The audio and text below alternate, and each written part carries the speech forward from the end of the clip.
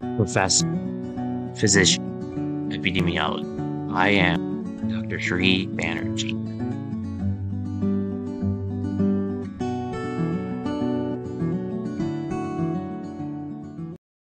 Hello everyone, I'm Dr. Sri Banerjee, core faculty for the College of Health Sciences and Public Policy at Walden University.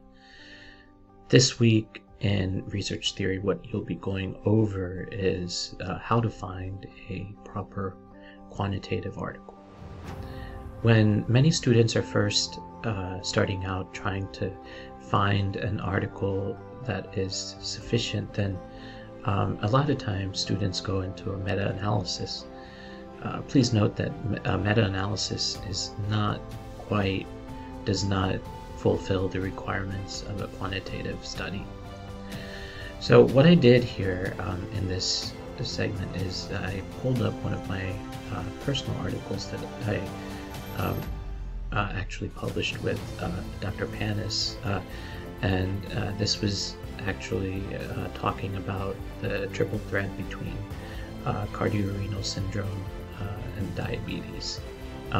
Even though cardiorenal syndrome, just a side note, seems like one disease, in fact it is two diseases, renal and cardiovascular at the same time.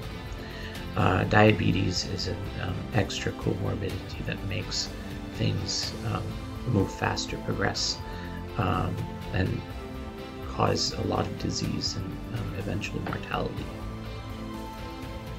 So what defines a quantitative article? Diabetes and cardiorenal syndrome. As soon as you look in the abstract, you can find out what are the results. And as you can see, one of the telltale signs of quantitative study is you'll see p-values. Not always is this quantitative. Most of the times, and then you'll see an odds ratio which has a 95% confidence interval of 6.13 and 7.75.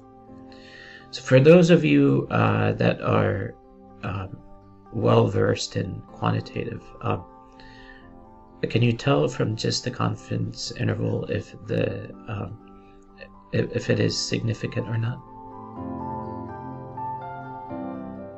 If you said it is significant, or that you can find that out, then you are correct. Usually when the confidence interval is between is over 1, then that is considered statistically significant. So the confidence interval should not include 1. The next thing that you want to look for is how many times, or what the odds ratio is. So when it's 6.89, there's two ways to interpret it. It's 589% increase, or 6.89 times higher for CKD to no CKD. These are some fine nuances that you don't necessarily need to know at this point. It's good to be well rehearsed in that, so that when you're doing your dissertation or your capstone, then you're halfway done by knowing this. So diabetes is strongly associated with type 2 cardiorenal syndrome, and type 2 cardiorenal syndrome is actually when it's a chronic disease, and when the heart, like say heart failure, starts to affect the kidneys, then the kidneys are starting to affect the heart. When this simultaneously happens in a chronic manner, then it's known as type 2 cardiorenal syndrome. So the reason I selected this article is because there's a lot of different components to this, and it's actually open access. Not many of my articles that are peer-reviewed and scholarly article is open access. This one is the exception. Actually, the publisher provided the cost for publishing at open access. Many times you'll see in journals article schemes is that you are required to buy open access. Again, this is beyond the scope of this course, or beyond the scope of this assignment. However, I think it is important to note some of these things. So try to, and I would strongly recommend, in fact, it's almost required, to find the full open access article, or go to the library.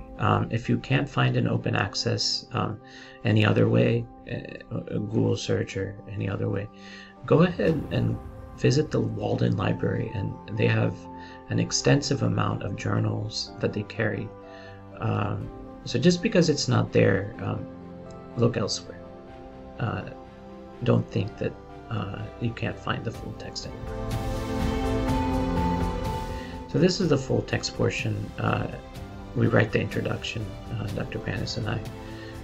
And then we go into methods, the Cockcroft-Gault equation you'll see here.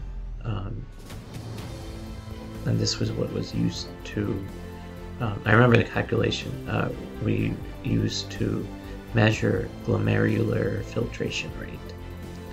And there's some controversy that has been called into question in terms of what scoring mechanism should be used where.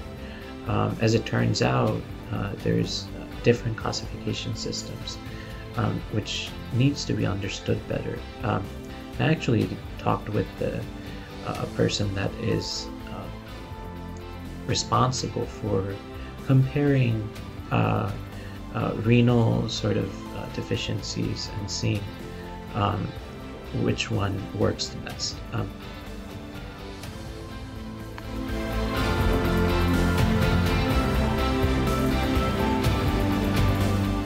So here are the results, and I'm not going to go over everything. I just wanted you to get a flavor of an article which is quantitative. I hope this has given you enough information to complete your assignment this week, and I've added some content in here which is, while it is beyond the scope of the course, I think it's good for you to get to know.